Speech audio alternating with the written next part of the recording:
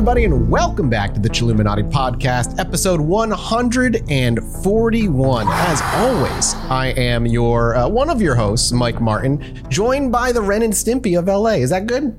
Ren and Stimpy, yes. Oh, I like this that is one. actually a tough. This is actually a tough one. I believe I'm the Stimpy. Oh, 100%. Of the two of us. 100%. Yeah. But I you think I are agree like with that a assessment, big red honestly. man who is just very similar. And I'm not, and I don't have a beard. And I look kind of like Narcos right now. Like I got like a Narcos vibe. You do have a Narcos vibe, but Yeah. What is a Narcos vibe? What does that mean? like the dude from Narcos. Pablo. I haven't seen that.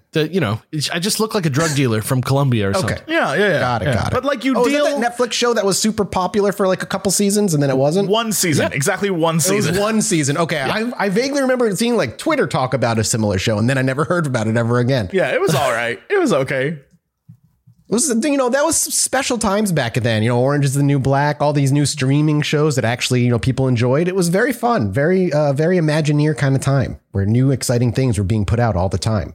Unlike our Patreon, which actually new and exciting things are always happening on Patreon. Damn. All the Yeah, time. you know what we were just talking about? Reddit listeners, all you people out there, you know what we were just talking about before you jumped on, Jesse?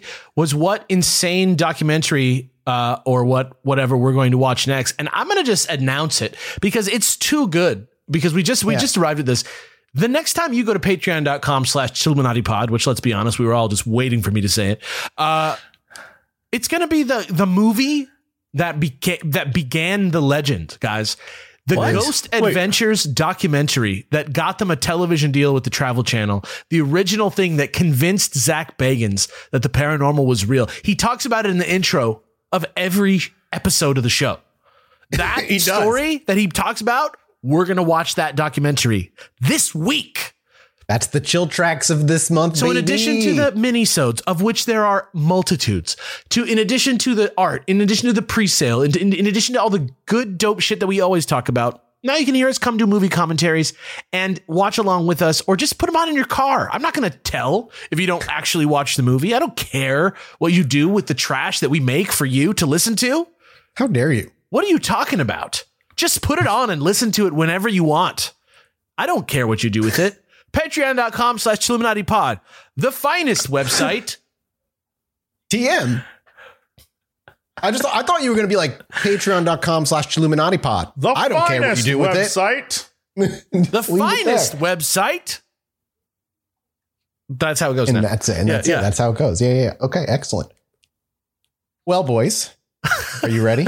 Are you ready to do this? Is anybody ever ready? I know. I got to ask every time we do an episode series like this, because I just need to make sure that you all are mentally in the right place for the roads we are about to travel here. I'm not, but let's do this. Here's the thing. I've only ever, the farthest I've ever looked into this is like maybe an episode of a show here or there over my time, but repeatedly listening to the absolutely devastating and poetically haunting song by Sufjan Stevens, John Wayne Gacy Jr. I've listened to it in my life probably 200, 300 times just because it's on one of my favorite albums. It's not like I obsessively listen to the song about a serial killer. It's just a really, truly beautiful song. And I hope that today, after you guys finish listening to this, as an extra, like a free mini-sode, not even like, you don't even have to support us on patreon.com/ChilluminatiPod for this one. Just go on your favorite music streaming service or YouTube, type in Sufjan Stevens, John Wayne Gacy Jr., and you can just get with me on it, but maybe don't do it until the episodes, all three of the, or four, however many parts, we have fun with parts on this show. Yeah, but we do. Yeah, when they're all done, then maybe listen to the song, because otherwise you're going to get spoiled. Yeah, I expect this to be a 3-parter going into this, where we really kind of go into the life of John Wayne Gacy. Jesse, do you know much about John Wayne Gacy as our kind of resident, I'd call amateur true crime enthusiast, if you even consider yourself a true crime enthusiast at all? I used to date a girl who was very into John Wayne Gacy. So I thought you were going to say, so you know a lot. I thought you were going to say, that sounds I used to scary, date a girl actually. who was murdered by John Wayne Gacy. No, I was going to be like, what? That doesn't make sense. I sometimes find myself in relationships with people that I should be worried about, but I am not. I've never. Do you feel like by being from the Midwest that you have some sort of connection with the John Wayne? Like, does it echo through the culture of your hometown more than it did over here in the sunny West Coast? Nah. No. No, No. No, you don't feel a kinship with these people? You don't think like maybe somehow I could see how my twisted life in the Midwest could somehow turn me into that monster? Never thought of it that way. More relatable way. Do you find yourself questioning your relationship with us too as co-hosts now that you've been with us for so long? Here's the thing. I'm not clouded by sex with you guys, so it's all right. Oh, I like that. Yeah, I'm disappointed in that, but clearly right now, so it's fine. After clapping eyes on us, you're brought into sharp sobriety immediately. Yeah. I'm by looking at the Stimpy of Los Angeles and Mathis, who's never seen a single film. Yeah, exactly. Oh. Except for Reign of Fire with Matthew McConaughey and Christian Bale. That is a phenomenal film. Yeah, it is a great movie. I don't know if you're sure what phenomenal means, but it's a pretty good movie. Phenomenal. It's a pretty good. It's a pretty movie. Good. Can I tell you? It's a pretty good movie to watch at your house at home for no money. Young me, when I watched that movie, the part that stuck with me, I was like, wow, that's so cool, because I can see that happening, is when they were live acting Star Wars. For some reason, that part stuck with me, and I was like, oh, then that's such a cool detail. Yeah. Wow, I can fully believe in this world now. Like, that's the part that made me. I remember even as a kid being like totally blue-balled by like the trailer shot being like an extremely anticlimactic like character death.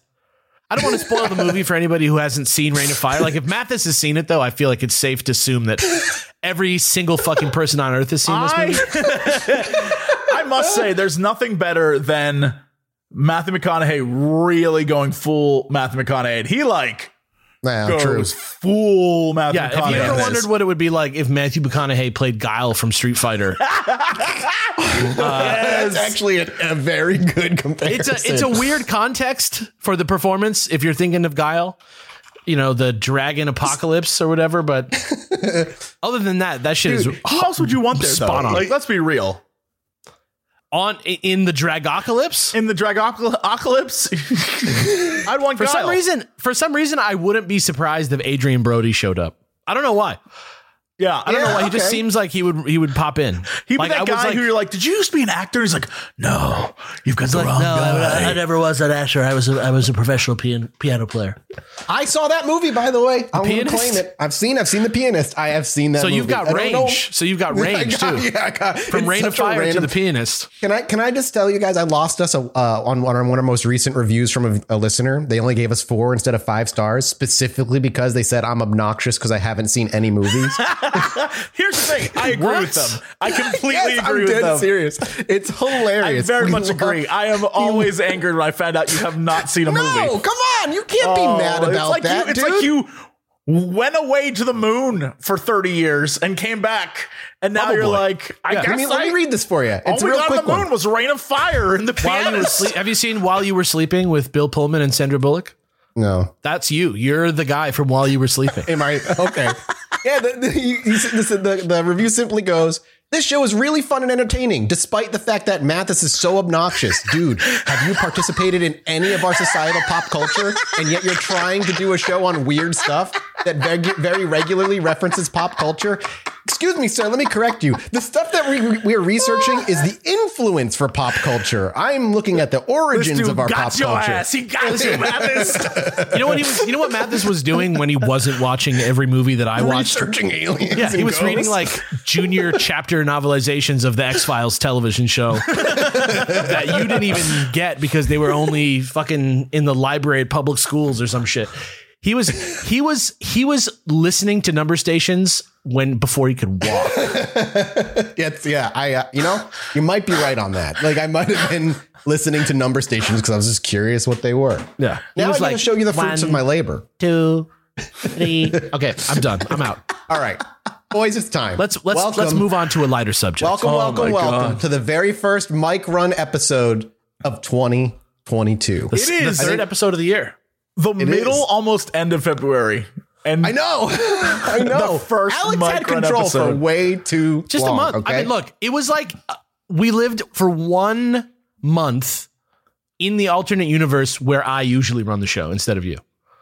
It was a great. I enjoyed exploring it quite a bit, so it was fun to be there. But everything went according to plan. I had a great time. I made everybody very angry. It was very good.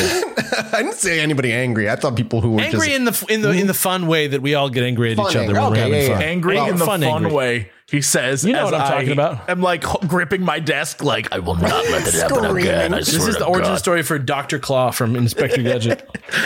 I'll get you. That's Alex. What happens after Greenstone episode 3. I'll get you.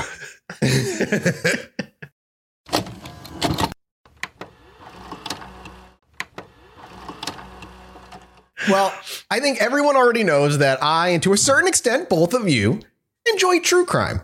But I really love true crime. And since the inception of this podcast, I knew if we made it long enough, eventually we would have the resources to do this, that I would want to dive headfirst into some heavy true crime topics. We've dabbled in some of the more infamous serial killers, including Ted Bundy, though I think I tackled that topic a little too early than I was ready for. But in our 4th year together, with Deanna by my side, I want 2022 to be the year I really take a swing at the biggest serial killer names over the past 50 or so years. Let this be the first episode of hopefully many serial killer topics that we will be deep diving into this year. And what better monster to start with than one of the United States' most prolific serial killers, a man who killed at least 33 young men and boys over the course of a few short years in the 70s. A man who not only at one point in his life wanted to be a cop, but mingled with them openly, was a known entity within politics, specifically within the Democratic Party, and even had a photo opportunity with the First Lady, Mrs. Carter, at the time.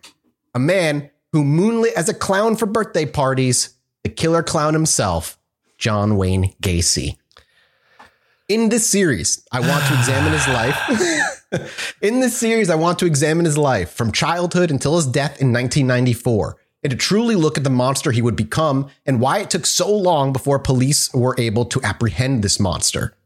Before we begin, a huge shout out to the multitude of sources used for this series, including Killer Clown by Terry Sullivan, Defending a Monster by his lawyer, Sam L. Amarante, and Danny Broderick, Boys Enter the House, The Victims of John Wayne Gacy and the Lives They Left Behind, and The Chicago Killer by Joseph Kozenak. Each of these books served a very distinct purpose. If I was going to do this serial killer, I wanted to try and do it as right as I possibly could.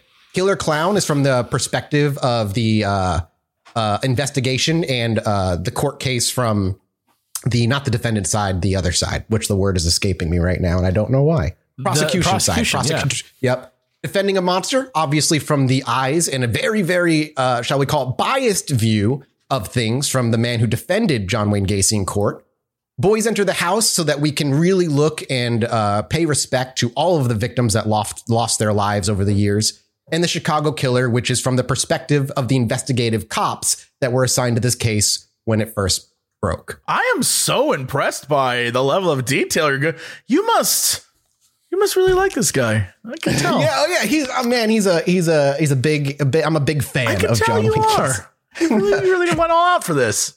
Yeah, this is kind of the approach I want to take from serial killers from now on. We kind of did that with giggling Granny Nanny Doss, but she didn't have nearly as many resources to dive in. So yeah, we really went all in on this one. Yeah, this one has a lot of information and is going to take a pretty decent amount of time to get through. So we're going to call this one a normal episode, a normal mystery. Yeah, a normal, regular, normal size. Medium mystery? XL, mystery XL. Mystery XL. Okay. It depends on how many parts it is. I thought that legitimately mine was going to be 2 parts at one point. That's true. Yeah. I know. I remember we had those discussions and every time it was a surprise. We were like, and in a way it was 2 parts. In a weird, twisted way. It was with 2 parts. So without further ado, gentlemen, let's talk all things John Wayne Gacy. Like most of the true crime episodes we've done, the first place we want to look is back on Gacy's history. And so we rewind the clock. John Wayne Gacy was the son of John Stanley Gacy and Marion Elaine Robinson. Unlike someone like giggling Granny Nanny Doss, what's known about his parents' lives prior to his birth is very minimal, particularly for Marion. We know she was born on May 4th, 1908 to her then 42-year-old parents and seemingly lived a normal life in Racine, Wisconsin. Am I saying that right? R-A-C-I-N-E? Racine. Cool. Mm-hmm. Racine, Wisconsin. As normal as a life in the 1910s could be for a kid anyway, because what the hell do you do for entertainment when you're like 8 years old and it's 1913? I have no idea. Gacy's father, John Stanley Gacy, we know just a little bit more about before Gacy's birth. John was born on June 20th, 1900 in Chicago. Woo. Yeah. Through his life, he was a machinist in Chicago before becoming a soldier and veteran of World War I. Afterward, he went on to marry Marion, which would be his first and only wife. It's so crazy to imagine that this man's father was a World War I vet. Like, when did the crimes go down? The mid 70s. So, if you 70s. Think about it, it's not that crazy, but that's an old parent. That's an old parent, and I can't imagine World War I helped him in any way mentally. Well, like my grandparents, for example, right? Like they came to America in 1917 or whatever. And I'm, 33 years old now. So in the 70s, which was it's true. 50 years ago or whatever, which is crazy to think about. It makes sense. Again, let me remind everyone who is over, I'm going to say 35. The 90s are referred to just as the late ago. 1900s. So just 10 years ago. Stupid, dude. Just 10 years ago. Know that now. That's what they're referred to in school. I hate that shit. What is it? 2007 now? 2008? The late 1900s. Can't wait to check out that Heath Ledger Joker. Just letting you know. Just letting you know. You're all old now. That Heath Ledger Joker. I'm so interested to see what he's like. I hope he's good. Oh God, Christian Bale as Batman kind of grew on me. I'd like to know. Yeah. I wonder if they're ever going to remake Batman again. What do you guys think? There's this new politician everyone's talking about. Barack. I don't remember his last name. It's weird. I think he's going to go far. Yeah, I think he's going to go far. Well, who did go far? John Wayne Gacy. Too far. Crossed the line. Here we go. We're back. We're back. John Wayne Gacy's father was seen by those who knew him as generous, a hardworking perfectionist, a stern parent, and what they considered a good provider for his family. But this is again at the time where the father was supposed to be the provider for all things. What was also relatively known, though, and ignored, was that he was also incredibly reliant on what else, boys and girls, after seeing World War I, the drink, alcohol. Dude, and literally first line of the song, his father was a drinker and his mother cried in bed. I mean, if you've listened to the song, it seems like you probably know the whole story already. No, it's a pretty short song. Yeah, I mean, I got a few details, but that's about it. That's about it. Yeah, he was extremely reliant on alcohol and was extremely physically and emotionally abusive to his family, particularly his wife, which we will go and talk about shortly. But John Wayne Gacy was born on March 17th, 1942, and his name was given to him by his father, specifically because he saw John Wayne as one of the most manly, iconic figures in pop culture and entertainment at the time, and really wanted his son to live up to that. As his first child was a daughter. Don't become a serial killer, son. God, now, man. Don't you become a serial killer, Pilgrim. John Wayne Gacy came into the world as the married couple's second child. First was their daughter, Joanne. And John Wayne Gacy's life would only just be beginning before he would witness the true wrath of his father in full force early in his life. When Gacy was only 2 years old and his mother only recently returned from the hospital with their third and final child, Karen, his father returned home one night, presumably incredibly drunk, and began to ruthlessly beat his wife. Marion did her best to escape, lifting herself off the floor and running herself out of the house and onto the streets for safety and hopefully some help, only to discover that John would follow her and beat her into the streets, knocking out multiple of her teeth. God. Jesus fucking Christ. Yeah, it wasn't good. And again, John every Gacy's single one of these episodes, it's like we should have it's like too morose, but we should have bingo.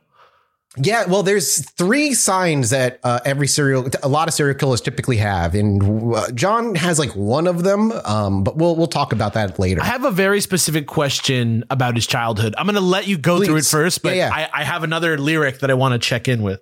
Okay, do you want to ask the question now and I won't answer? No, well, the next line of the song is folding John Wayne's t-shirts when the swing set hit his head.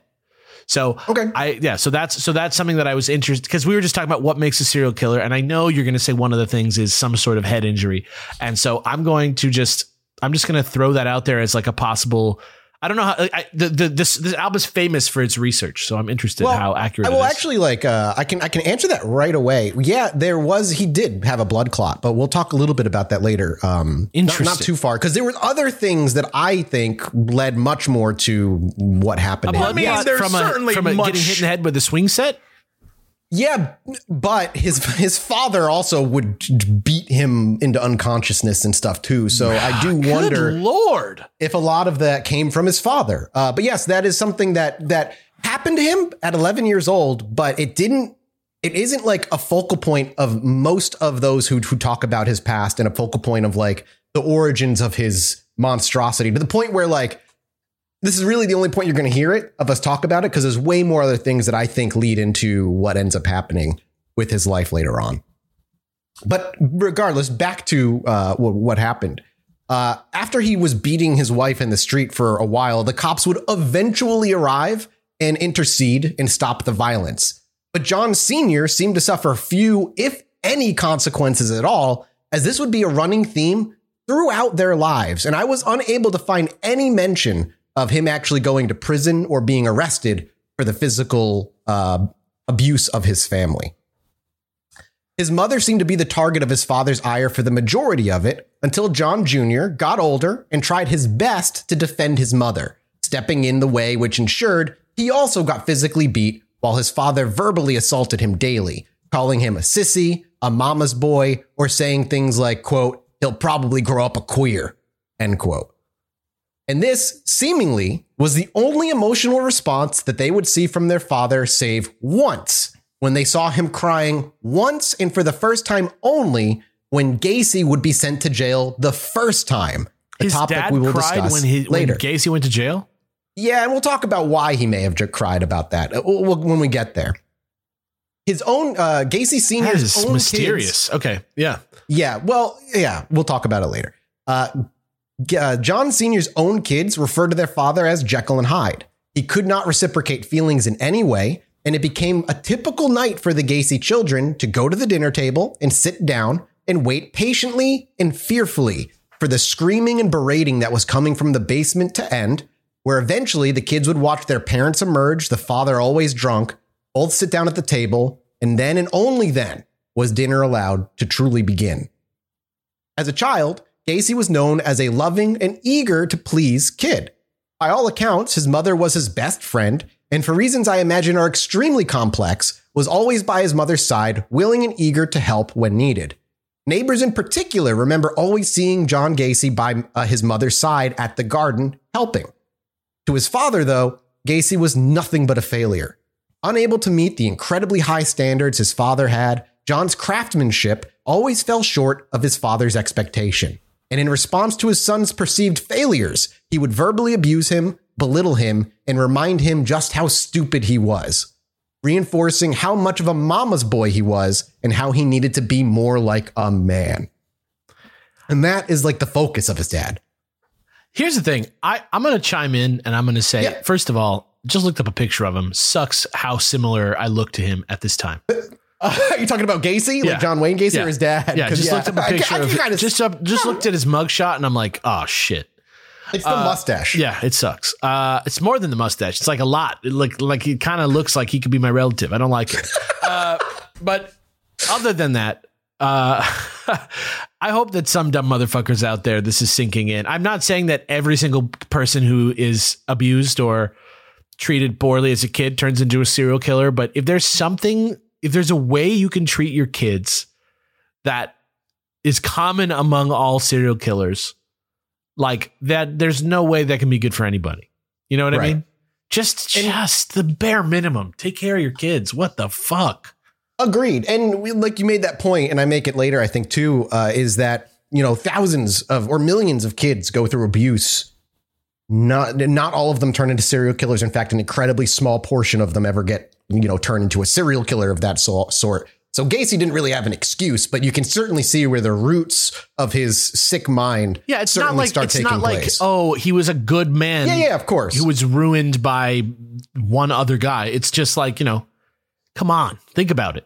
That's not good for anyone. Exactly. Regardless, he kept telling him how he needed to be more like a man, but his father would never receive that back from his son. In fact, it seemed the more he pressed his son into being the child he wished he had, more and more things would crop up to go against that. Gacy would go on to suffer from ill health his entire life. Gacy would become an overweight and unathletic child as he grew. Due to some unknown heart condition, Gacy was unable to play sports with friends or in school on doctor's orders.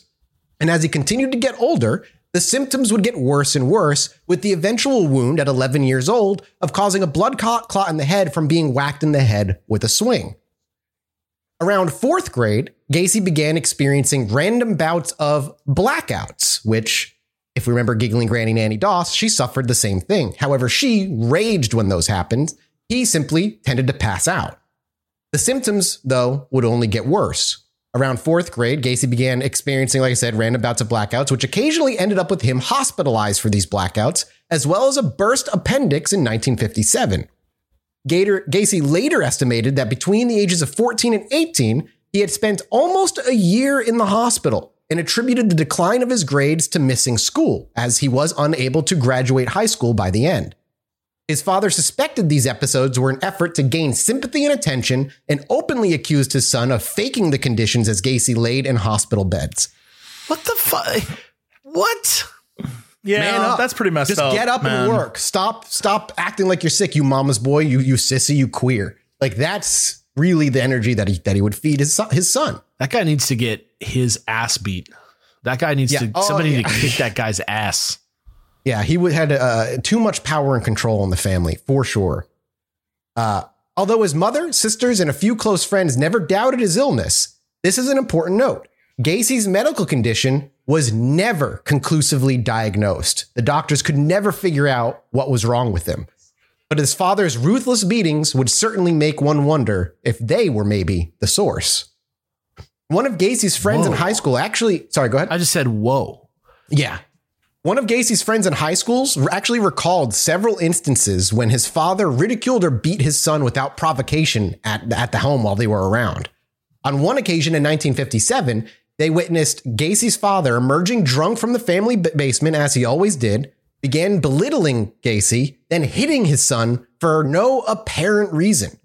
Gacy's mother attempted to intervene as her son simply, quote, put his hands up to defend himself. And according to the friends, Gacy never struck his father back during these altercations. And as far as we actually know, Gacy never actually swung back at his father at all, claiming that he did love and care about his father. Man. From this point, yeah, I know. That's so sad, but also you can understand why someone would have so much internalized rage inside, like building up and like being able to unleash it, especially then on people who wouldn't fight back. You know what I mean? And what's worse is that his father was ridiculing something about his son that ended up being true. John Wayne Gacy was fighting and resisting his natural homosexual urges. He was gay.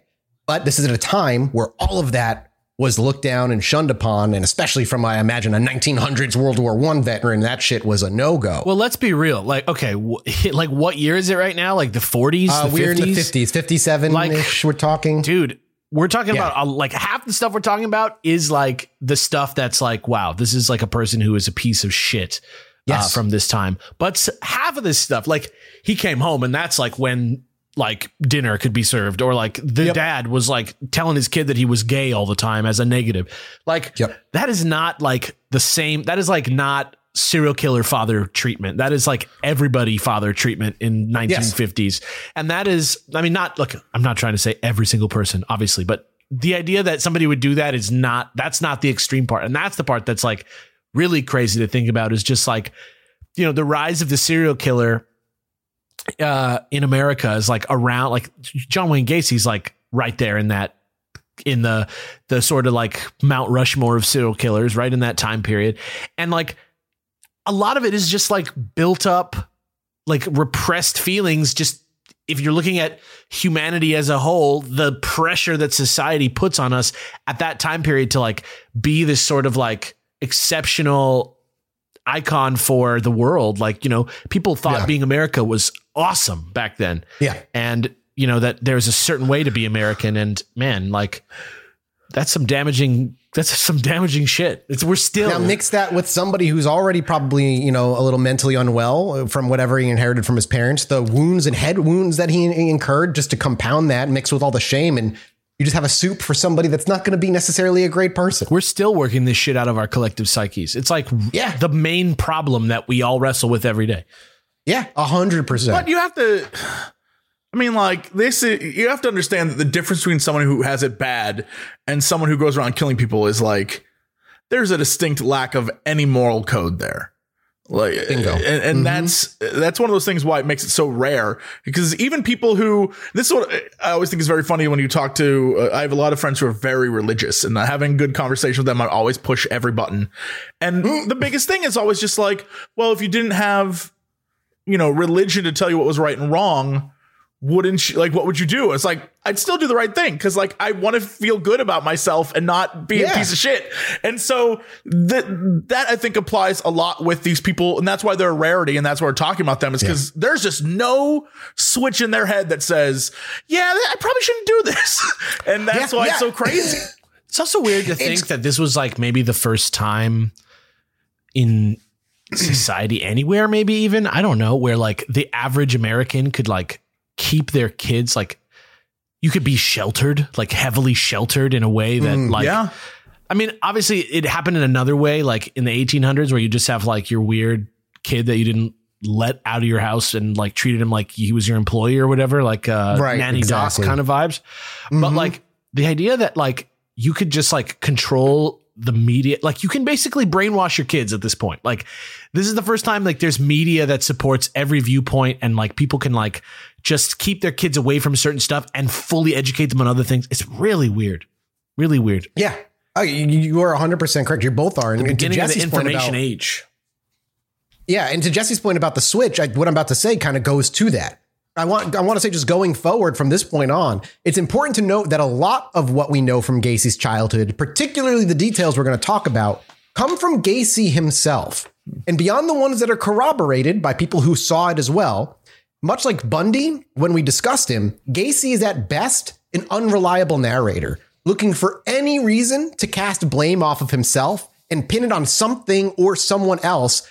Like Bundy used to blame porn for his supposed abuse or his supposed abusive upbringing. If you remember how, from all evidence we have, his stepfather did his best to like reach out, but Bundy claims that he was beat, and we have no, like, everything points to the opposite of that. So, though at least for Gacy, his father's behavior here is corroborated by his siblings, obviously. It seemed early on that his father, at the very least, had suspicions of his son's budding homosexuality. Constant comments about how he'd never have a son that did such things, alongside typical exploratory behaviors coming from John Jr., ensured that Gacy was beat and berated for his perceived sexual tendencies even at a young age.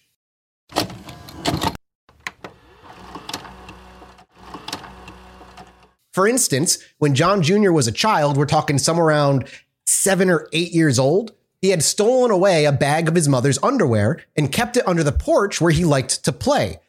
It's interesting. It ends up being under the porch where he likes to play, knowing what happens in the future. Oh my God. I know. I hate that's like a fucking Tim Burton movie. What the fuck? I know. Yeah. I know, man. I know. When I read that too, I was like, damn, dude. John would go on to say that he really just simply enjoyed the feeling of nylon and silk.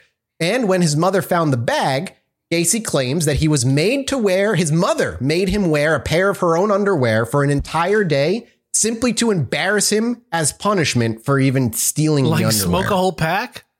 Yeah, kind of like that. But I don't know if that's true. And this is where I say it's unknown, or if that's something that like didn't happen, because it never seemed like his mother really wanted to punish her son, at least to that degree. That feels a little out of character for what I know of his mother, but it's still very possible that happened. Maybe that was just kind of a normal punishment in the 50s or something. Would she ever have been for it?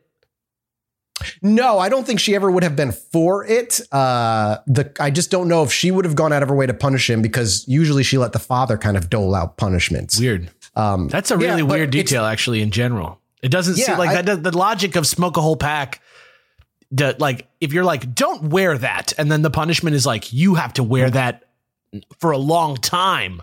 Yeah, for a whole day now. And it's just like, it's weird. If this is true, this is kind of a horrible way to punish and clearly emotionally traumatize a young child in an era where this kind of behavior was an invitation for ridicule, shaming what I imagine was him exploring his own sexuality. But according to his sisters, once his father found out, the physical punishment was swift and painful. John Sr., once he found out, got up and simply walked to the bathroom. When he exited, in his hand, he held a leather razor strap. Jesus. And came back to whip John, which he proceeded to do.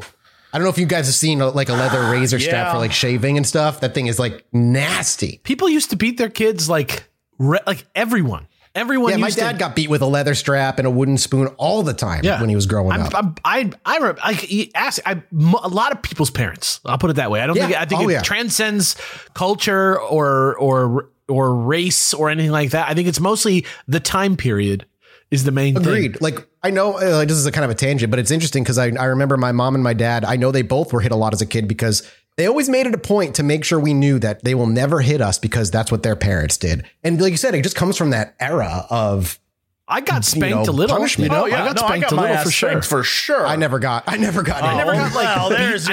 surprise. Are you surprised? I never got like beaten. You know what I mean? I never got like I got punished, but I'm not trying to claim that I was traumatized.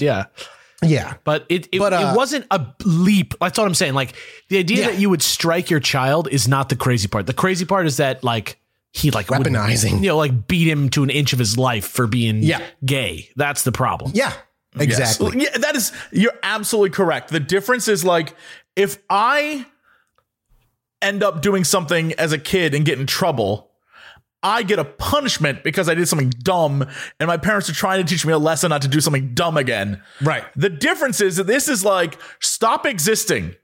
Yes. Yeah. I'll beat you because you're different. Like, that's crazy. Yeah. In a way, I feel like his father thought he could just beat into him the son he wanted. I mean, that is exactly for a long time what people thought about children is like you're molding them into an adult. And so like you don't want your kid growing up this way, you gotta beat them into some that's same thing with a horse, same thing with a kid.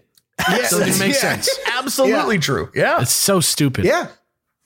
And as Gacy continued to get older, the beatings would simply continue. And when Gacy attempted to find solace and safety elsewhere, he unfortunately was only met with more abuse. What? Just at the age of 6 through him being 10, Gacy not only couldn't find peace and safety away from his home, he continued to be abused by friends of the family. Specifically, the teenage daughter of one of his mother's friends would, quote, undress and play with him regularly. And by the time he had turned 8 or 9, a local contractor told Gacy he was more than welcome to come along on the rides for his work to see how it's all done and hang out. Gacy ran to his mother asking for permission, and she saw no reason to say no. She had been relatively familiar with this individual and saw him as a good guy.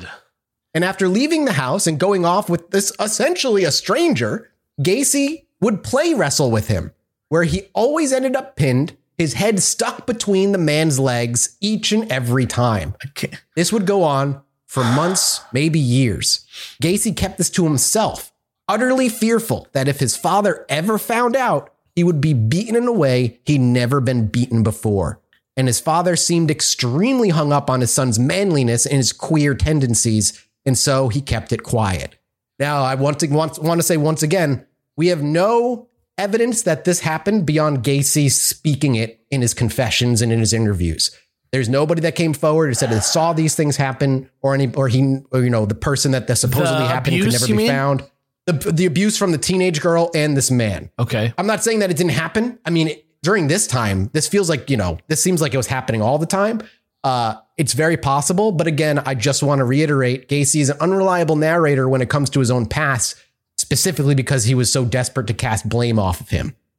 But if this is true, then nearly from his birth until at least 12 years old, not only was Gacy facing physical and emotional abuse at home, but at the hands of those he thought he could trust and those who simply kept their abuse a secret. And it would be at 12 years old, Gacy would first attempt something abusive on his own upon somebody else. He and a neighborhood friend of his would regularly hang out throughout the week.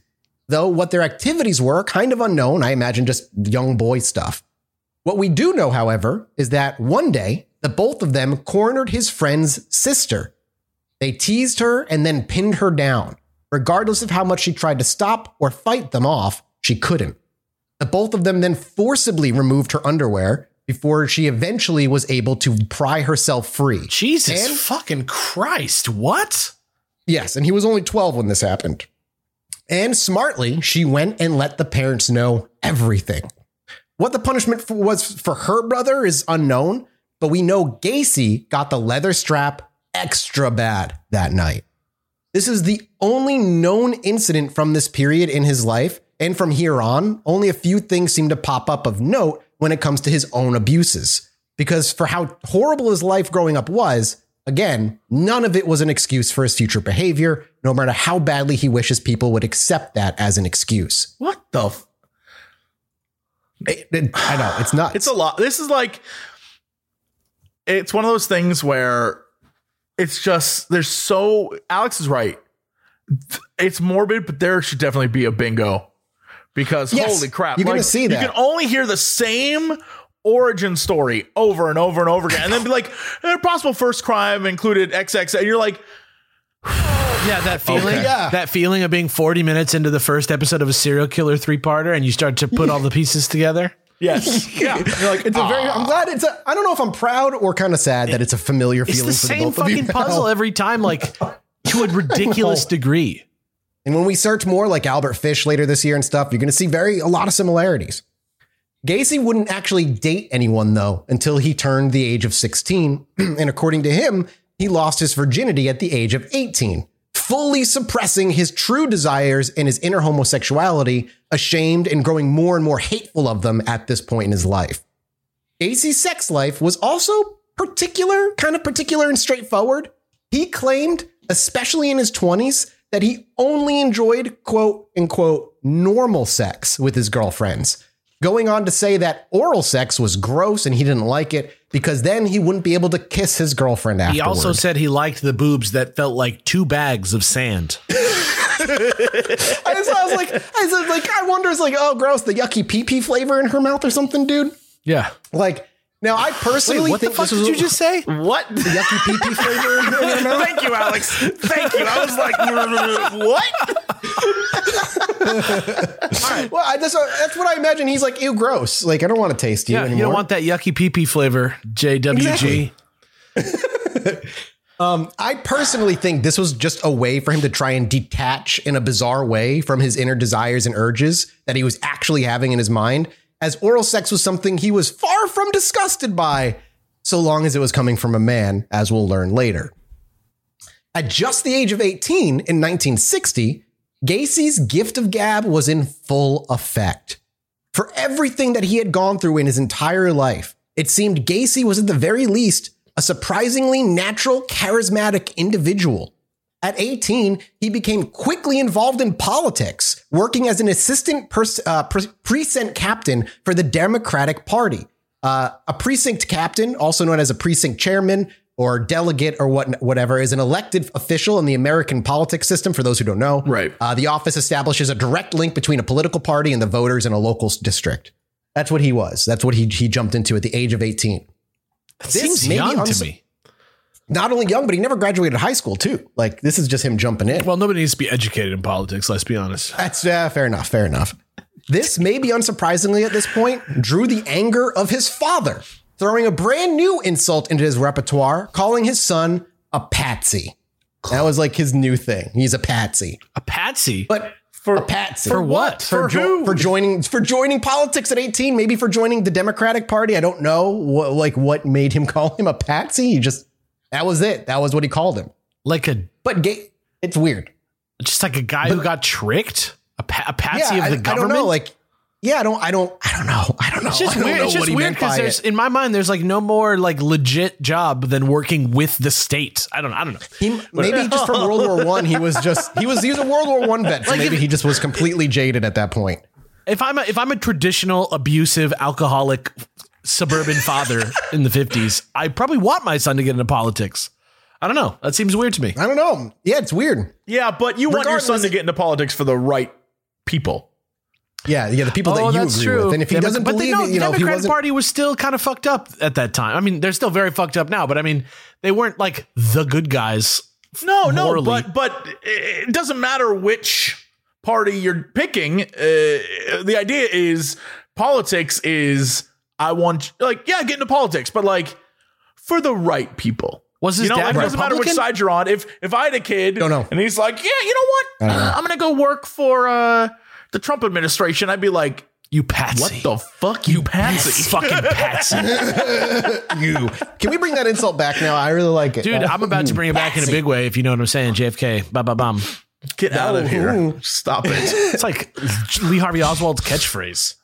Yeah, you're kind of right. Regardless of his father's new insults, Gacy continued, enjoying the attention and approval of others that he never tended to get at home, getting from the people he was working for.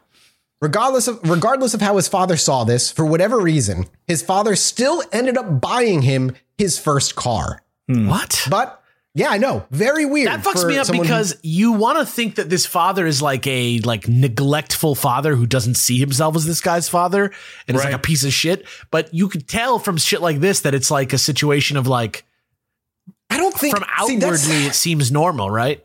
Yeah. So I wouldn't use the word neglectful in that. I think he was just abusive, like, because that's what I mean. I just in my mind, I just have to think like, to beat the shit out of your kid, to like make him feel bad for being gay, all this shit. You would imagine that the guy's like a fucking guy who doesn't have his shit together, washed up piece of shit, not a provider, right? Mm-hmm. But that's exactly what you said, is that he is. And so I imagine people from outside, like people who Gacy's going to school with. I mean, everybody's dad hit them. You know, not everybody's, but enough people's dad hit them that I bet you it just seemed normal, which is just drives me nuts. It just seems wild to me that was like possible. Yeah. And like I said earlier, the world on the outside saw the father as generous, hardworking, a perfectionist, and etc., but was a good provider. Sure. Like any parent, the title was kept in his father's name until Gacy was able to pay the car off himself. But lest you think his father was doing this with a kindness never before seen, then you'd be wrong. During the first few years that it would take Gacy to pay the car off, his father would continually use it as an object of power and control, snatching the keys away whenever he decided his son didn't deserve the car for that day. Okay, but samesies. Yeah, fair. Finally having enough, in 1962, Gacy purchased an extra set of keys after his father confiscated the original set. And in response, his father ended up removing the distributor cap off the car, keeping the component for 3 days. Gacy recalled that this made him feel totally sick and drained after the incident. It probably made the car feel pretty drained also, if you know what I'm saying. Yeah. This would be kind of like the last straw for Gacy. Only hours after his father replaced the distributor cap back onto his car, Gacy would leave home heading for where else? The land of freedom, money, and women. Las Vegas, Nevada, baby. He went to Vegas? Really? He went right to Vegas. Off he went for a few months. While in Vegas, because he was looking to leave and never come back. And he went with nothing. No money to his name beyond what little money he had in his car. And while in Las Vegas, he quickly found work within the ambulatory service industry before he would be transferred to work at the... Yeah. Don't you need training to do that? Maybe not in the 50s, baby, or the 60s. Am I just misunderstanding what that is? Is that not a person who works in an ambulance? I imagine he worked. Yeah, maybe he was a dispatcher of some sort or something. All I know is that he worked for. It wasn't long. Like we're talking, he was working for them for maybe a couple of weeks. And how old is he right now? 18 years old. 1962. He should be 20, I believe, at this point. So I guess it's not as crazy, but still. No, but like the next couple of years, literally the next 2 years are nuts for him. Like, and what happens to his life. So he worked for the ambulance service before he was very quickly transferred to work at the Palm Mortuary as an attendant. What? Seriously? Yeah. And it's here the first notable red flag would appear, but only Gacy would be witness to it. Don't tell me he dressed like his mom or some shit like that. No, and he did not pull an Ed Gein and dress like his mom. This Palm Mortuary job was a lifesaver for Gacy in Vegas, who had nothing when he arrived. As the job came with housing. He would be able to sleep on a cot behind the embalming room while he spent 3 months working there, observing morticians, embalming dead bodies. Now knowing what we know of Gacy's crimes yet to come, I don't believe that being surrounded by these dead bodies awoken a love for corpses. But still, late one night, while alone in his cot long after the owner and workers had left for the day, an urge seemed to spring upon Gacy. He had been watching them embalm a deceased teenage boy throughout the day and would finish the process the next day. That night, while within the privacy of only himself and the dead, Gacy climbed into the coffin on the deceased boy and gently started to spoon him, embracing the corpse and caressing the body. This is what he has said, yes? As I was going to say, as Gacy claims, then experienced a sense of shock that prompted him not only to leave the coffin, but had him calling his mother the very next day and asked when his father would allow him to return home, since he was barred from returning to the house after he had left 3 months ago. So he climbed into the coffin and had a moment of self-awareness of like, oh my fucking God, I'm in a coffin with a guy, like a dead man. Oh my God. Yes, 100%. He was realized what he was doing. He's like, no, ew, gross. And he got out and was like, Mom, I want to come home. The same day that he asked, his father agreed, and Gacy drove back to Chicago that day. So he was only in Las Vegas for a few months. From here, Gacy attempted to meld back into a normal life, enrolling in Northwestern Business College despite having failed to graduate high school. And he graduated in 1963 and took a management trainee position with the Nunn Bush Shoe Company, now being 21 years old. After his successful training came to a close in 1964, Gacy would then be transferred to Springfield, Illinois, to work as a salesman for a short time before being promoted to manager, because the training course that he took was a management training course. He literally graduated from college and went right into a management trainee course. Like that typical pipeline that we imagine we wish we still had. That was the one that they told all the millennials was going to happen. And then they just were like, there's no jobs. It's crazy. We don't even have houses. Get fucked. Weird. Exactly. Yeah. Despite his tumultuous childhood and problematic behavior, it seemed Gacy was finally able to find a sense of normalcy. At his store in Illinois at the age of 22, he would meet, date, and marry Marilyn Myers, a co-worker of his, after his first failed proposal to his now ex happened the year prior. So he was dating somebody else for a little bit, like close to a year. He proposed to her. She said no. He got really upset about it and then started dating this girl, and a year later it proposed and she accepted. During the time that they dated, Gacy remained extremely busy, working himself into the surrounding social scene, even going to join the local JCs, working tirelessly for them before being named key man in April of 1964, again at just 22 years old. Key man? If you don't know what... Yeah, I was about to ask, what is key man? Well, the JCs, do you know what the JCs are? Justice Corps. Close. The JCs were a political organization, the United States Junior Chamber, also known as the JCs, JCI or JCI USA. It's a leadership training and civic organization for people between the ages of 18 and 40. It is a branch of Junior Chamber International. Oh, JCI. Yeah. Okay. Areas of emphasis are business development, management skills, individual training, community service, et cetera, et cetera, et cetera. And he not only worked his way in there, people fucking loved him, and he flew up the ranks very, very quickly at a young age. You can straight up go to the JCI. It's jciusa.org. It's still a thing. Still exists. I think I know somebody who was part of this. This looks the logo looks familiar to me. And you can see where Gacy, already a normally charismatic individual, is entering programs and jobs that just keep honing his social ability, because you got to keep in mind, on top of all this, Gacy is extremely charismatic. Like, people really love him, and they love him very quickly. He's so amenable with people. Unlike Bundy, who was kind of this meek, quiet guy that people just thought was charming, Gacy was kind of an out there guy. People loved him. He truly was seemingly trying to keep himself at this point as normal as possible, whatever that entails for a 1960s lifestyle. But now he's finally freed from his father, from punishment. He's supposedly happily married. The urges that he had suppressed and been shamed about for so long came roaring back. And in 1964, Gacy would have his first adult homosexual experience. And I say adult because we don't know if the wrestling was true or not. I wouldn't say that's like a nice traditional gay experience either. Yeah, no, agreed. Yeah. But that's what Gacy referred to it as. Like he referred to it as like his first gay experience. The way Gacy told the story was that one day, after one of his colleagues in the Springfield JCs invited him to join him at home to watch some movies and have some drinks, he accepted. After drinking a little too much, his friend offered Gacy to stay the night at his home and sleep on the couch so he could safely drive himself home the next day, as his colleague was also a bit too drunk to drive, and Gacy agreed. Now, we're not sure of the details specifically, but what we do know, according to Gacy, is that night would end with Gacy receiving that which he claimed he hated, a blowjob from his colleague while they were both homosexual experience. Consensual, as far as we know, a consensual homosexual experience while they were both intoxicated. Dude, why didn't you just fucking stay in fucking wherever you were at and just be a gay person? Because he was afraid. We'll talk about that a little honestly, bit. the real talk is that it probably sucked so much to be a gay person at this time that it was actually worth it not to be one. I will never understand what it was like, but god damn, what a shame. Yeah, it sucks.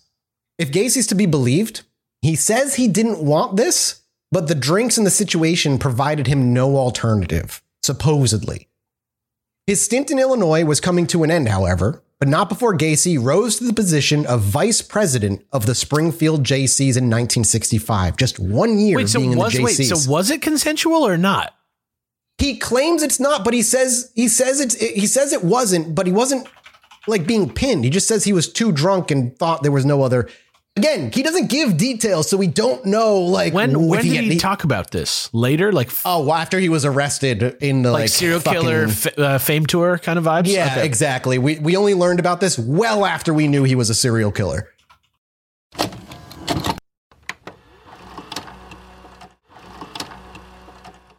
But again, his stint in Illinois ended, but not before he became vice president of the Springfield JCs in 1965.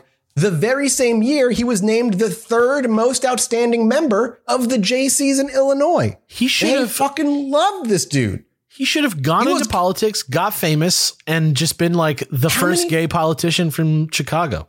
How many politicians do you think might have become serial killers if they didn't become politicians, though? You know what I mean? That's a question I ask about a lot of people who are very powerful. Yeah, I know.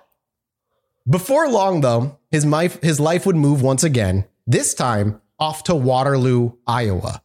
His wife's father had recently purchased 3 different Kentucky Fried Chicken restaurants in Waterloo, and Gacy was offered And Gacy was offered the opportunity to manage all 3 of them, which he accepted. All 3 of them? Okay, so now he's a politician and he's running 3 KFCs? Yeah, he's going to move out of Springfield to Waterloo for this opportunity. Waterloo, making that chicken. Thank you for that, Alex. I appreciate it. Wait, hold on. Do you know that reference? No, not at all. But I assume it's a KFC commercial thing. No, it's a song by ABBA. That guy has a whole other thing to write now. Oh my God. Please don't leave another 4-star review. I hate that you said no. I assumed it was about chicken. The song Waterloo. You're right. It is about chicken. Yeah, my favorite ABBA song is "I Ate the Bones." I know ABBA does Dancing Queen. That's all I know. That's fair. You know what? That's all you need to know. A mile wide and an inch deep, I always say. KFC. I thought it was like a KFC commercial jingle you were singing or something. Queen. Obviously, Gacy and spices. Yeah. I'm bringing it back, boys. Obviously, Gacy, having been offered this opportunity, accepted it. They were offered the old house that his wife's parents also once lived in, and he was offered to be paid $15,000 a year. And in 2022 money, That's about $135,000 a year to manage these things. That's a big, while getting a free house. That's a big greasy bucket of opportunity if I've ever seen one.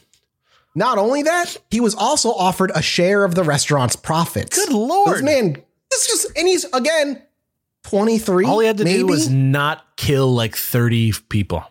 No shit. So they accepted. And after going through the necessary training, Gacy and his wife moved off to Waterloo. And it's in Waterloo where things really began their inevitable, horrible spiral downwards. It's here where Gacy's urges met with his ambition, and his life would become a dark pit of horror, pain, and despair. Shortly after moving into Waterloo, Gacy was desperate to ingratiate himself in the local social scene of the Waterloo JCs. He would make quick friends with nearly everyone there, making it quite clear just how much Gacy wanted to move up the ladder, saying to them that maybe one day he would love to wield the gavel himself. So he really had aspirations of achieving high power within the JCs. He befriended one of the JCs in particular and quickly developed a habit of going out with him nightly, drinking, enjoying strippers, and more, while also confirming to this person, though it was a lie, that he and his wife were quote unquote casual now, meaning that it was much more of an open relationship and that he could sleep with kind of whoever he wanted. Wait, of course. Who said that? Gacy? Gacy was saying that to the friend that he would go out with at night with from the male JCs. Friend? Male friend, 100% male friend. So he is soliciting men for sex. He wants to have consensual sex, not in secret with men, maybe. With this guy, no, he's simply allowed because he's going out to see strippers with this guy and drink with this guy. He's simply bragging. It's cool. Yeah, it's cool. Exactly. Okay. He's much more like, it's cool. Me and my wife are kind of casual now. We can do whatever we want. Of course, Gacy would back all of this with wild claims of things sleeping with, like claiming that he slept with over 100 women and being insanely successful in his love life his whole life. Colonel Gacy of the. Yeah. Oh, you say. I hate that you said that because he gave himself the nickname the Colonel later on. No, and, shut the fuck up. While he was working at KFC?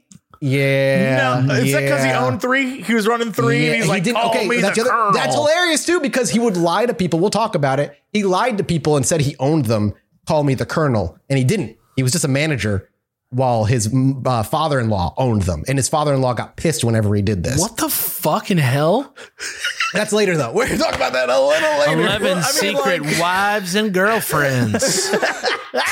Again, call me the Colonel. Do you notice Gacy kind of imitating his father in a weird way, where he also, like his father, really cherishes and wants power and control? Like everything he does further is like to further his ambition to have control over something and power over people. Regardless, he claimed that he slept with over 100 women, said he had an insanely successful sex life. This may partially, however, be true because one of Gacy's ex-lovers would come forward later to say that Gacy was actually really good in bed, but he had this weird, unshakable obsession with choke play. So we don't know if he slept with 100 women, but he apparently was pretty good in bed.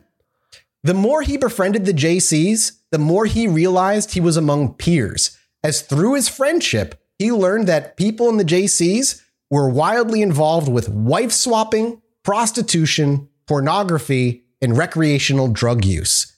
Gacy couldn't be among more people that he would consider friends. And a predilection for public service. I know. These are all people that are in government. Exactly. With his natural charm, alongside the constant supply of free chicken from his KFC job that he would take this is all so the time. Stupid. This is like a Coen Brothers movie. Yes, this is so wild. He took constantly chicken empire and a pussy empire. Yes. Wait, dude, it gets wilder. So he would take chicken from his KFC job and go to the local JCs where he would just give everybody chicken and he would be everybody's friend and people Gacy became very popular very quickly. He was just a gregarious dude who wanted to share his good fortune in his job and give people free food and shit. Like, don't tell me this stuff because it almost makes me be like, there was a chance. Like there was a chance for this man. But all he had to do was not murder 30 people. There wasn't though. All he had to do. You have to keep in mind while he's doing this, what's happening in his mind and his urges are pretty apparent. And again, I urge people to go read some of the books I did, because again, even over 3 episodes, I'm going to have to cut a lot of stuff out. He still had thoughts and urges and stuff during this time, but he was just trying to find power and find a place that he thought he could belong. Like, people's gets urges all the time. Oh, sure. People's gets urges all the time. All I'm saying is he had everything you're telling me right now. I'm like, that seems like a damn good life. Like, what you're telling me, like, that doesn't seem terrible. You could have been the colonel, man. Yes. Yeah. My next line. Instead of a colonel, you became a clown. You loser. And the next thing I'm saying is actually like, in this, he would have people refer to him as the colonel for working in the KFCs and claiming that he owned the KFCs and that the workload that he had was nearly impossible for anyone outside of him to handle. He regularly, supposedly, worked 12 to 14-hour days. That's what all the people say on Kitchen Nightmares. Yeah, exactly. But he claimed he was just that hard a worker and that it was important for the company. Unfortunately, this couldn't be further from the truth.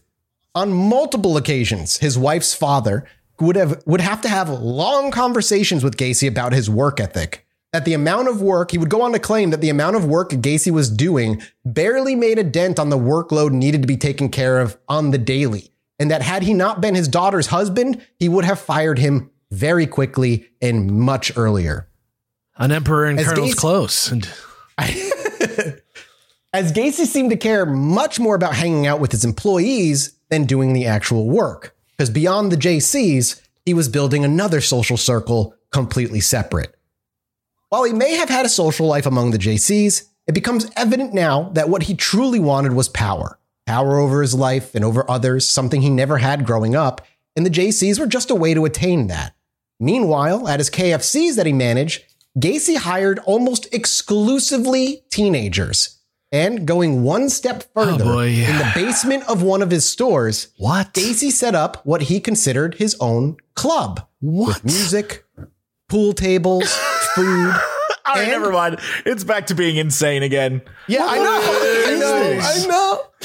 know.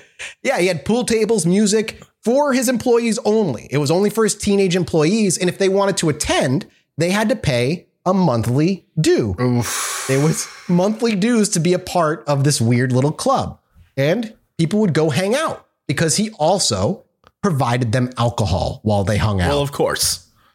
And while all of the employees, male and female, were allowed to come, it was noted by multiple people that Gacy only ever socialized with the teenage boys, occasionally even trying to come onto them. And when they inevitably rejected him, he would play it off as a joke and blame the alcohol for them not understanding the joke, or worse, simply say that he was testing their morals. Now, so he was already trying to hit on his teenage employees. And again, he's 23, 24, somewhere around there at this time, maybe 25. This is just nuts. But time went on. And in 1966, Gacy and his wife would have their very first child, a son, followed by a daughter in 1967. Gacy would be quoted at this point later on to say that it was at this point in his life that he looked back on as perfect. And his father at this time had finally given him the approval he so desperately wanted when he went to go visit his parents after their first child was born in 1966. It's here that his father, for the first and only time, apologized to him for the abuse that he was putting him through, saying, quote, "Son, I was wrong about you." All this guy had to do was not murder 30 people. No shit. He even patched things up with his fucking abusive father who he hated. Yeah, his father said, "Son, I was wrong about you," while shaking his son's hand when he came back home. Oh my God. Emotional damage. John Wayne, you bastard. Yeah. You fucking patsy, dude. He's John Stanley. All right. John Wayne's the kid. Whatever. Patsies. Couple of patsies. But it wasn't just his weird KFC molesters club or the JC's strange habits that kept Gacy out often at night. Gacy, after all, also desperately wanted to be an officer of the law, or at the very least, friendly with the police. What? So much so that his wife called him a police freak and recalls him following emergency vehicles at high speeds with a flashing red light that he had put in his car. He's turning into like a chicken-themed supervillain is what he's turning into. Yeah, kinda. He also went on to join the local Merchants Patrol, which were what they called door shakers. They were people who guarded their own establishments from break-ins and robberies, ever the wannabe police officer. He would even take his teenage boy employees on evening ride-alongs where he patrolled with them, with some of them noting that Gacy always wanted to be in control and always carried a gun on him. However, I don't know how much Gacy truly cared about the law, because while he was out on his nightly patrols, he would also steal car parts with the teenage boys, parking near a car, the parts that he wanted, have the teenage boys run out and steal the parts off the car, like hubcaps or radios and the like.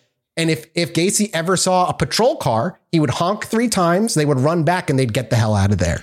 So all while he's playing nice with people, he's also robbing people. Like he's actually taking people. That's his thing. He's just doing both sides all the time. Yeah, always. Gacy would also, unfortunately, befriend the local police force quickly with his charm and reasserting that friendship with what else? Huge amounts of free KFC every month or so. I cannot believe this. Oh my God. I did not know the KFC angle of this story at all. Gotham City, the Colonel has struck again. Yeah. We can't figure out who this Colonel is, Batman. All the victims just have greasy fingerprints. Greasy fingerprints everywhere. On the bottom of the car. The cops loved him. Majority of them were fond of him. And I mean, this man's bringing free food all the time. Of course they love him. He would drink at bars where police would come hang out after hours and have conversations with them, talking about their day, how they went about their job, and just being a generally friendly face that the cops could feel like they could just chat with and enjoy a night with. All of this absolutely helped to keep the force's eyes off him when Gacy eventually became an active serial killer. Needless to say, outside of his family, Gacy did everything in his power to build a flattering image of who he was, and for the most part, it worked. He was seen as a man who could accomplish anything he set his mind to, incredibly friendly and hardworking as well as charitable. He would be promoted again within the Waterloo JCs, and they saw nothing but potential in John Wayne Gacy. Gacy was a master manipulator, choosing his social tactics carefully and purposefully, hard selling people where it would work, and in places where it wouldn't. Manipulation was the name of the game. Some called him a chameleon, and a damn good one at that. But the truth of who Gacy was always bubbling beneath the surface, his urges and desires growing more as he continued to try and lead an outwardly normal life. And in 1967, he would crack for the first time. After one night of work, Gacy approached one of his coworkers, Edward Lynch, a 16-year-old part-time employee who never attended Gacy's little club. At this time, Gacy's wife was in the hospital delivering their second child when he offered Lynch to come back to his place, have a few drinks to relax and play some pool, in which Lynch agreed. And I just have to was it just the time period that teenagers were just fine going to hang out with their like 30-year-old bosses? No youth culture God, like damn. there is now. I mean, it was just starting. Like, yeah, it's nuts. I mean, I don't know. Adults were very trustworthy back then. It's nuts. When they arrived at his house, they drank and played a few games of pool, which Lynch ended up winning. And after he won and asked what his prize was, Gacy offered him his reward. Can you guess what it was? A blowjob. Yay. Gacy gave the blowjob? He offered him a blowjob. Okay. Yep. Interesting. Lynch immediately declined, which upset Gacy.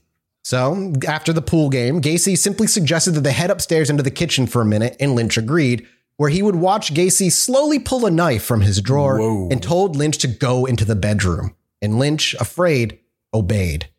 When he was cornered, Gacy got into a minor altercation on the bed with Lynch before accidentally cutting Lynch's arm, where Gacy immediately stopped to make sure the boy was okay. He got off of Lynch and said they should just head back into the basement. And once again, Lynch just followed, now afraid. He urged Lynch to watch porn with him, no matter how badly Lynch wanted to leave. What? And he did. And when all the porn was over, Gacy pulled out a chain and a padlock and said, Let me try something. Lynch, who at this point was already deep in trouble, agreed. He let Gacy chain his hands around his back, with Gacy following up asking, can you get them loose? Oh, boy. Of course, Lynch couldn't.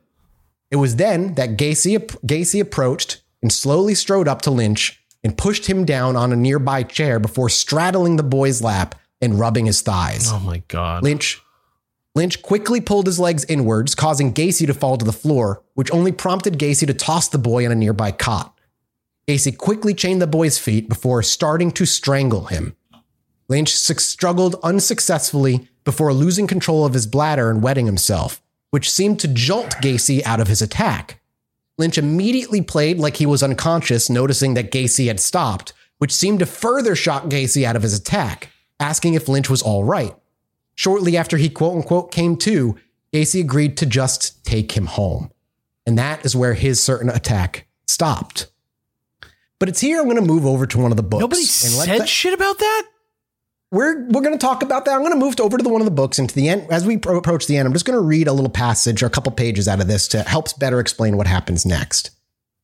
Later, when he was discussing the attack with a friend, Lynch that is, was surprised to hear that his friend, Donald Voorhees Jr., had a similar story to Gacy. And I love that this man's last name is Voorhees, like Jason Voorhees. What the fuck? A similar story? Yeah. This boy, Donald Voorhees Jr., who, though not a full-time employee, did various jobs for Gacy. Voorhees was interested when Gacy actually offered him a job that could earn him $50 or so by assisting him in what Gacy said was research for his sex education committee. Voorhees was only 15 at the time.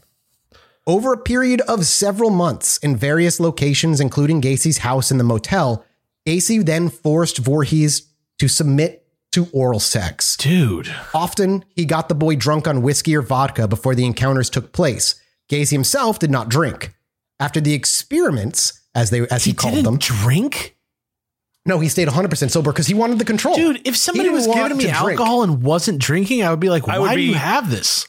Yeah. What the fuck are you doing? Yeah. It reminds me of years ago. I went out to dinner with this group, and this one young woman, lovely person, kept ordering food for the table, but never ate anything.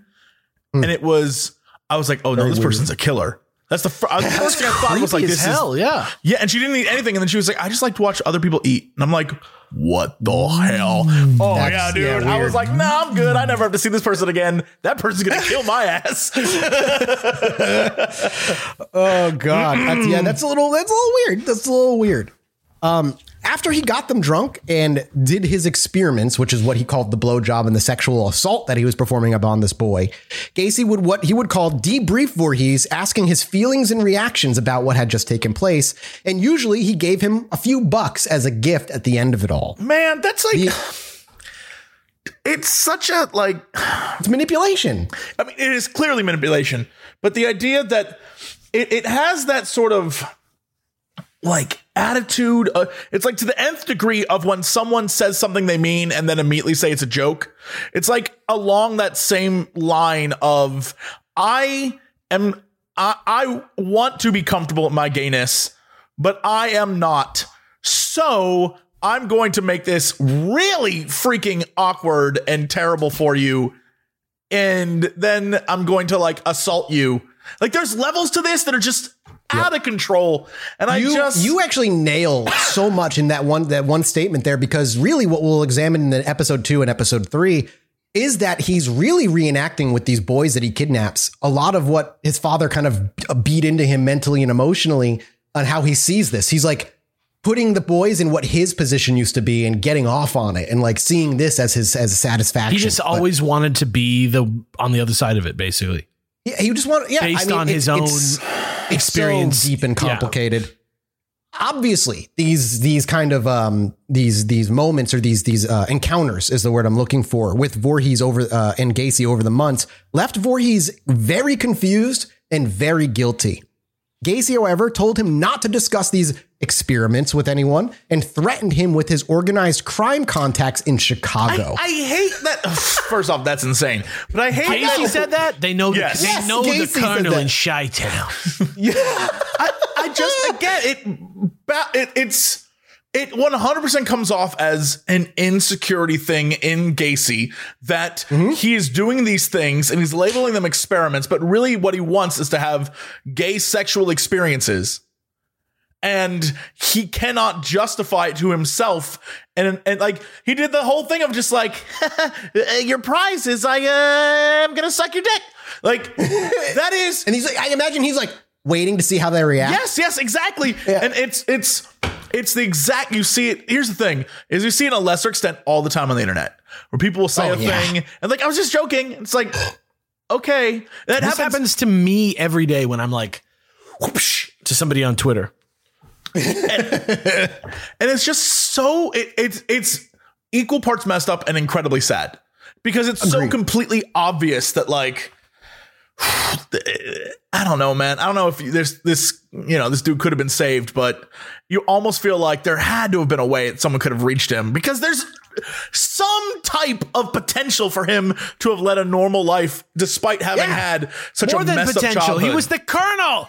Now, he was the colonel making six figures at 22 years old. That's what I'm saying. It's nuts. It's nuts. Oh, God.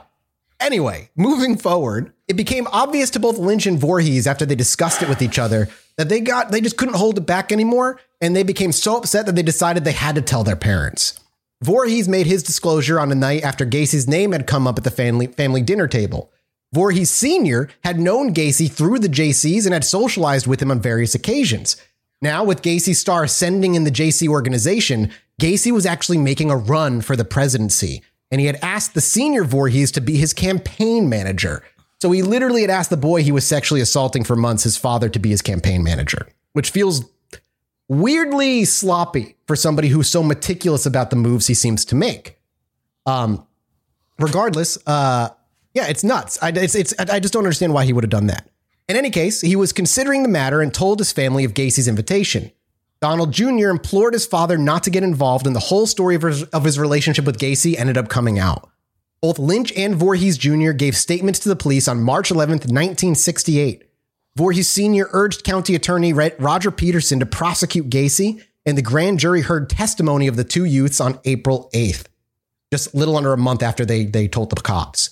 On May 2nd, my birthday, Gacy was given 2 polygraph examinations by the police. He asserted that he had not engaged in homosexual acts with anybody and that he was telling the truth. The examiner, Lieutenant Kenneth Vanis, found reactions, quote, indicative of deception, and concluded that Gacy, quote, did not tell the complete truth.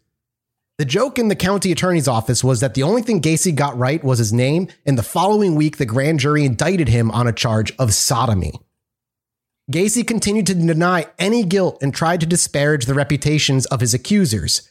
Many people in the community were persuaded and believed that Gacy was innocent because Gacy had done such a good job at building up his persona. In July, Gacy requested another polygraph examination, this time administered by the prestigious Chicago firm of John E. Reed and Associates. Gacy answered no to 4 questions about sex with Voorhees, noting, quote, significant emotional disturbances indicative of deception. The examiner concluded that Gacy was not telling the truth, unsurprisingly.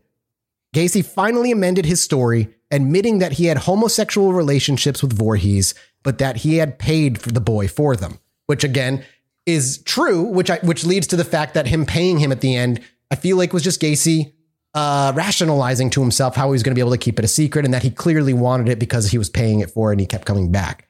And so he was trying to use that as his excuse to get out of it. Despite the evidence of the 2 polygraph tests, however, nothing much happened in the weeks after Gacy's arraignment. The community was split into Voorhees and Gacy factions, and the accused had a substantial following, both inside and outside the JCs, that was convinced he was being framed. And the reason I think that's the case is because the JCs were probably not up to a whole lot of good shit either, and maybe didn't want Gacy to come out about what was happening behind the scenes. That's just math speculation. I don't know for sure, but if what we know is what he's told is true, it makes sense that the JCs would try to jump behind him. Gacy claimed that he had a lot of incriminating information about several police employees involved in the goings-on at the motel, and for this reason, not to mention all the free fried chicken, there was talk that authorities were reluctant to push the matter any further. Fried chicken got his ass. It went so it far, is man. Blowing my mind. He was so loved. I can't believe how often you're like, and then he gave him a bunch of fried chicken and nobody thought it was a fucking sex criminal anymore. That's what's nuts to me is like, people talk about Bundy being this charming dude, but Gacy was the charming dude. Like he was the monster. The real crime here is the quality of KFC chicken has declined so much that years ago people would fight to keep you from jail. He never would have gotten away with it if it was 2022.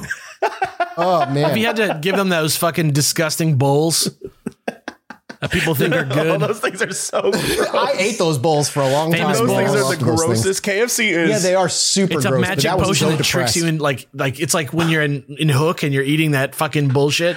It's like that. You're just like, dude. It made me think I wasn't depressed for like 15 minutes. Yeah, then you take a nap for 6 hours. Yep, exactly.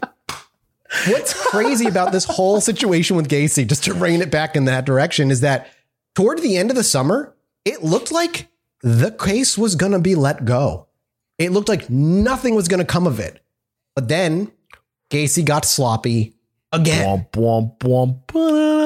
Somewhere around the night of August 30th to 31st of 1967, Gacy was making the rounds on his wonderful merchant patrol, his little fake cop organization, with his then 18-year-old employee, Russell Schroeder.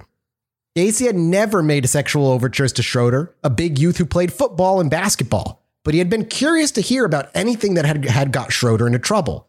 On this night, however, the talk mostly concerned the business that they were checking and breaking into, because again, remember, he was stealing shit from cars. At Brown's Lumber Company, Gacy took a metal bar he kept by his car seat and pried the office door open, deciding that he instead was going to rob the office completely. He told Schroeder to get the money out of the soft drink machine, and he picked up a can of varnish and an extension cord. Gacy told Schroeder how easy it was to break into places with his metal bar. At about 6 a.m., while dropping off Schroeder at his car, Gacy remarked that there was a youth named Donald Voorhees, a witness against him in a criminal matter, who was spreading lies about him. Gacy said he wanted someone to beat up Voorhees for him. Schroeder didn't give it much thought at the time, but a few days later, after getting jilted by a girl, he talked to... I know! He would then go back to talk to Gacy, who suggested he vent his anger and frustration on Voorhees. Gacy pointed out a picture of Voorhees in a high school yearbook and offered to pay off the debt of Schroeder's car, about $300. Schroeder agreed to the job, and Gacy gave him a can of mace. Schroeder found out the boy's class schedule at West High School and met him shortly after 3 o'clock. Schroeder introduced himself as a big brother representing one of the school's social programs and asked Voorhees to drive out into the liquor country with him, where he had a big cache of liquor. Voorhees accepted the invitation because apparently we still just accept things from strangers, and they drove out to a wooded park along Black Hawk Creek. Schroeder got out and started leading Voorhees into the park.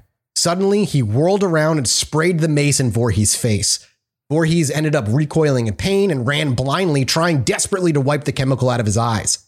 Finally, he fell into the creek, dousing his face with water. He asked Schroeder what was going on. Schroeder said that somebody had accused Voorhees of stealing some wheels, quote unquote. Voorhees denied this, and Schroeder said, okay, he would take him home. So he maced the man, asked him what was going on. Voorhees is like, yeah, that's not true. And then he's like, okay, I guess I'll just take you home then. God when damn Voorhees, it. When Voorhees walked up the creek bank, Schroeder sprayed him again with mace and hit him with a heavy stick. The two began grappling, and Schroeder tried to hold Voorhees' head underwater. This is the stupidest shit I've ever heard in my life. I know, it's insane. Voorhees broke loose and ran into a nearby cornfield. Unable to find him, Schroeder got into his car and cruised along some of the back roads. Finally, he drove back into town. After taking a shower, he drove to Gacy's house at about 6:30 at night. Gacy was not at all pleased to see him or to be seen with him. He took the can of mace and told Schroeder he didn't want to know anything about what had happened. Schroeder then left. Voorhees, meanwhile, called the police in nearby Hudson from a farmhouse. No shit. Yeah, no shit, dude. The cops didn't believe his story at first, but after seeing the signs of struggle at the park, they changed their minds, and the police reported the incident to the county sheriff. The chicken guy? No way. No, remember, Voorhees doesn't know it's the chicken guy. He just knows that this Schroeder 18-year-old just jumped him and attacked him for stealing a car that he didn't steal. He didn't mention Gacy. No, he did not mention Gacy at all. After Voorhees identified Schroeder's picture, the sheriff's police picked up the older boy for questioning. Schroeder said that a guy he knew only as Jim had paid him $10 to scare Voorhees, whom Jim suspected of stealing his tires. Schroeder denied the attack and said he had never seen any mace. Gacy later told him the police couldn't prove anything. It was just the Voorhees boy's word against Schroeder's. Gacy continued checking with Schroeder to see if he was sticking to his story, and on Monday of the following week, he told him that either Gacy or his father-in-law would help the boy with his attorney's fees. Schroeder, however, folded under the pressure, and later that afternoon, in the presence of his father and an attorney, admitted that his earliest statement was false and told the police he wanted to set the record straight. Good man. Gacy's, Jesus fucking Christ. It took a little bit, but thank God he did it. Gacy's involvement with now out in the open and his motive for having the Voorhees boy beaten was clear for everyone in the town to see. County Attorney Peterson filed 3 charges against Gacy in connection with the beating, and on Thursday, after Schroeder implicated him in the lumberyard break-in, Gacy was jailed in lieu of a $10,000 bond. How did he ever get away with killing that many people after this? Gacy would then, after all this was said and done, be sentenced to 10 years in prison for sodomy. And it was at this hearing that his father would cry the one and only time, for his son was being jailed for homosexual sodomy against a young boy, and that was everything his father had feared. Damn. However, while he was sentenced to 10 years in prison, Gacy, ever the charmer, was well behaved and only served 18 months in prison before being released to the public again. Motherfucker. And that's where we'll pick up next week as Gacy truly spins into one of the most horrific, monstrous serial killers the United States and maybe the world has ever seen. Good Lord. And that's where we're done. Hey, we're done, everybody. Yay, how fun. We're not done. We got 2 more episodes of this. Another 2-ish. Yeah, this is the end of part 1 of part 1. Yeah. We're it's a part 1. We got a part 2 and a part 2 to follow. I don't, as always with serial killer stuff, kind of end a little weirdly, but we'll be back next week with more. How are you boys feeling at the end of this episode? Similar to how I feel at the end of every episode 1 about a serial killer, because I know the next thing that's going to happen is they're just going to murder a bunch of people and get away with it for a really long time. This one, the problem is, unlike the other ones we've done, this one, even though we know how it ends, we had a glimmer of hope. Yeah. This was like Star Wars Episode 1. That Anakin kid, he might be able to do it. That kid might be able to Is Gacy Anakin in this scenario? In this scenario, yes. Maybe he can pull this off. Yeah. But no, that dude's gonna murder those sand people and then all the kids, and then he murders so many people he can no longer fit them in under his house and has to start dumping the bodies publicly in a river. But it sucks because you straight up were like, yeah, no, for a while there everything was fine. I'm like, he said, my life is perfect. My father forgave me. Literally, he had a period of a year-ish in his life that he says he looks back on as the most perfect point of his life. He had closure. It's rough, but we'll talk more about that next week where things get extremely rough. So be prepared. I guess that wasn't perfect though, because underneath everything, he still was suffering. So it's important to note, when his sisters were asked, if his father had realized he was gay, what do you think would have happened? Actually realized it and found out. And his sister says they would fear that his father would have beaten him to death. Sure. So I can see that. I mean, that's so shitty. There's a lot of people who feel that way. And that's so, it's a messed up thing, but there's makes me tired. Yeah, I don't know, man. Yeah. Weary. Well, thank you everybody for listening to this episode. We'll be back next week with part 2 of John Wayne Gacy. We are off to go do a much more lighthearted mini-sode over on patreon.com/. I promise no murder. The finest website. Thank you guys so much. We'll see you next week. Goodbye. Alex broke. Anyway, me and my wife were sitting outside indulging on our porch one night, enjoying ourselves. I needed to go to the bathroom, so I stepped back inside, and after a few moments, I hear my wife go, "Holy shit, get out here." So I quickly dash back outside, and she's looking up at the sky in awe. I look up too, and there's a perfect line of dozen lights traveling across the sky.